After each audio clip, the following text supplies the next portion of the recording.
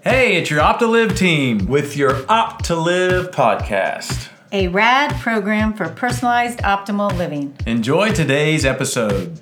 Hey everybody, you got Dr. Amy and Eric here. Today we want to take a look at what is about ready to happen here pretty soon. We're right at the end of the year, and we know, Amy and I just left the gym, and we know, and there wasn't a lot of people there, Nope. and we know that come January, we're going to have all kinds of people that are making these lifestyle shifts. And the reason why we want to kind of have a topic on this today is, to your point, Amy, what percentage of the people follow through with these good intentions that they set for January? What is it? It's kind of sad. They say 80% of people fail to follow through with their New Year's resolution. I know. And it was so funny because, the gym was empty. And we thought in 1 week, we're not going to be able to get on a machine because it's going to be so crowded. I know. And we are dedicating this podcast to kind of breaking down, why is that? Why does it happen? Why is it so hard to stay with what we're looking at? And Amy, I know you were saying you were doing a little bit of research on this, and there was one source that was saying it's not that you're not a bad person. I don't know if you have that off the top of your head. Well, no, I was just saying that, there are these really strong instincts, survival instincts in our mind. And it's back to our physiology. Our body, our brain has a system called the limbic system. And it's responsible for our basic survival instincts like eating and drinking and finding shelter and taking care of our young and those type of things. And these are at the core of who we are as human beings, right? We're instruments of God's making, and these are at the core of it, right? Yes, and then our brain responds by dumping out something called dopamine. I think a lot of people hear about dopamine, which is like the pleasure chemical or survival chemical. It's a brain chemical or hormone. It's the feel-good one. The feel-good, right.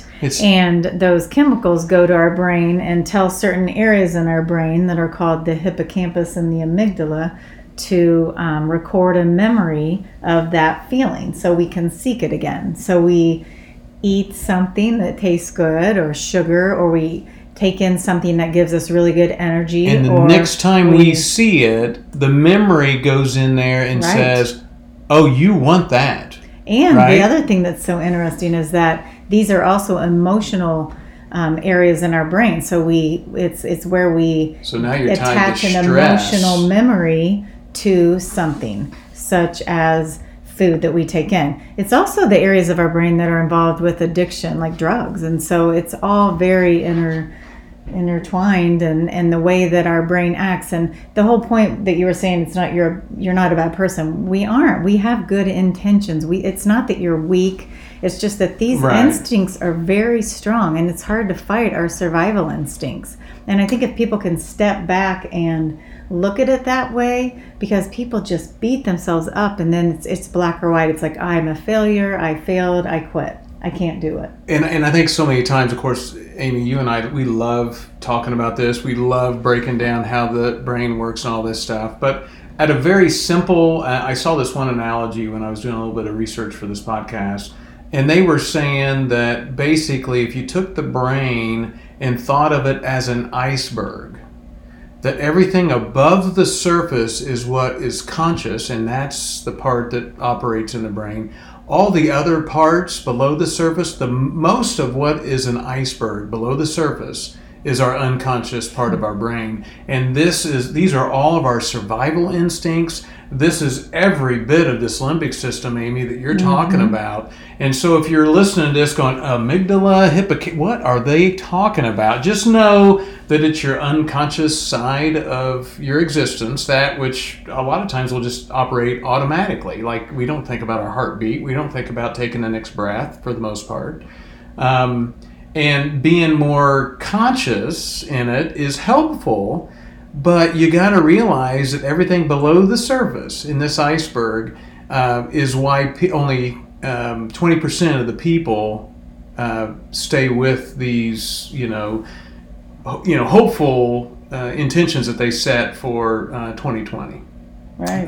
And so it is important that you understand these things, and this is a big part of what we're doing with, the Opt2Liv and the coaching model that we have, and being able to work with people and get them to understand this. I mean, we're breaking it down at a very high level, but there's a lot of science going on looking at this. I mean, one of the areas we talked about, the hippocampus, is very involved in memory and learning, and they've shown that people who meditate have thicker hippocampus and larger hippocampuses. And so we know that that's part of, there are physical and physiological effects to this breathing, move, sleep model that we have. And that's why we chose these 4 pillars.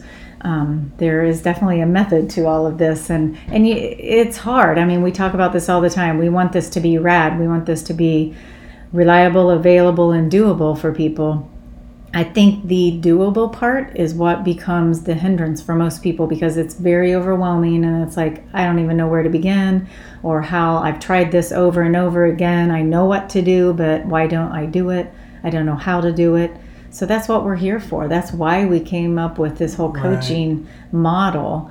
But just know you're up against something that is not, it is, if you're at a point where you've got a lifestyle that, I kind of like my 2 pumps of Starbucks, and don't get me wrong, I don't mind going to Starbucks every once in a while. Of course, I get black coffee. But, or if let's just be honest, how many of us want a honey bun over broccoli? Yeah, these are all programmed in our brain, and what we're asking you to do is, of course, we can all be conscious in that, but when it comes down to it, Amy, you were sharing earlier that there's a desire for the honey bun, because our brain is like, it's got sugar in it, and I still feel like I'm in the survival mode, and therefore I think the sugar would be better for you because we're just surviving, right? But no, the conscious part of our brain is like, are you silly? We are not. We're eating anytime we want, but yet many times that unconscious survival mode will win out over our conscious mode, and then we feel bad about it. Well, that's it. People are like, I don't get it. I don't understand why I did that, and why did I make that decision? Again, these are instinctual things that happen, and without us even realizing it, and they're powerful, they're strong. Right. And what we want them to do too is to realize, understand what's going on, realize that, you might end up, eating the honey bun, but this is what's nice about our coaching, because we can check in on you. We can meet with you a couple times a week. We can meet once a week. Long enough to get you to the point where, and you were saying this earlier, in one of our prior podcasts, we talked about how the brain is more plastic, and that with time, all of a sudden, you'll re-educate the brain. You'll re-educate these pathways. Can be molded and redirected. You'll change how the hippocampus functions, how the amygdala functions. The thalamus, the hypothalamus. When we get into the hormones and some of these chemical releases. All that's a big part of it. And some of it too is stress and our lifestyle or lack of sleep affect our hormones and affect things like dopamine and serotonin. So, these are all very intertwined, and we have to look at all of these 4 pillars, because you can do all this other stuff. You can meditate and do everything, but if you're not taking care of yourself and getting your sleep or whatever it is to help naturally raise your serotonin and dopamine, or if there are other issues, gut issues that are going on. So, it is, I think these pillars, these 4 pillars, for sure are the core, the basis. And then again, we always talk about, test, don't guess. We've got ways we can even do some testing if you feel like you've been doing all of this other stuff and you're still not quite getting to what's going to keep you on your path to create health. That's what we want. We want to create healthy bodies, healthy lives. Right. And you think about what's really going on with the body. If we're at a point where maybe we're under a lot of stress, and all we are looking for is that next we feel like I need some happiness in my life. And when I eat, I know I keep coming back to the honey bun, but something that is pleasurable for you, and you're like, and then you feel good for that it's usually a short period of time, 10 seconds. It's not very long. And then all of a sudden you feel guilty again and you're in this cycle. So if you're in that cycle, just know that we're experts in this stuff. I mean, this is what we are designed to do, is to help you along a path long enough that now you can do this on your own, and get to the point to where I love what you say, Amy, that we want your health span to equal your lifespan. Right? This is the definition of optimal living, that you can enjoy every day with joy, that you don't need a honey bun, to create these little simple pleasures in your life, that you can actually just genuinely be happy. And I think that's what we're looking for more than anything. So if this was helpful for you, definitely keep in mind that we're here to help you along your journey through this January and February timeframe. If you've got some ideas for what those next things get to be in your life that are going to help you along your journey of optimal living, just know that we're there. If there's a friend of yours or someone that you think could benefit from this discussion today, please share this. We would appreciate that.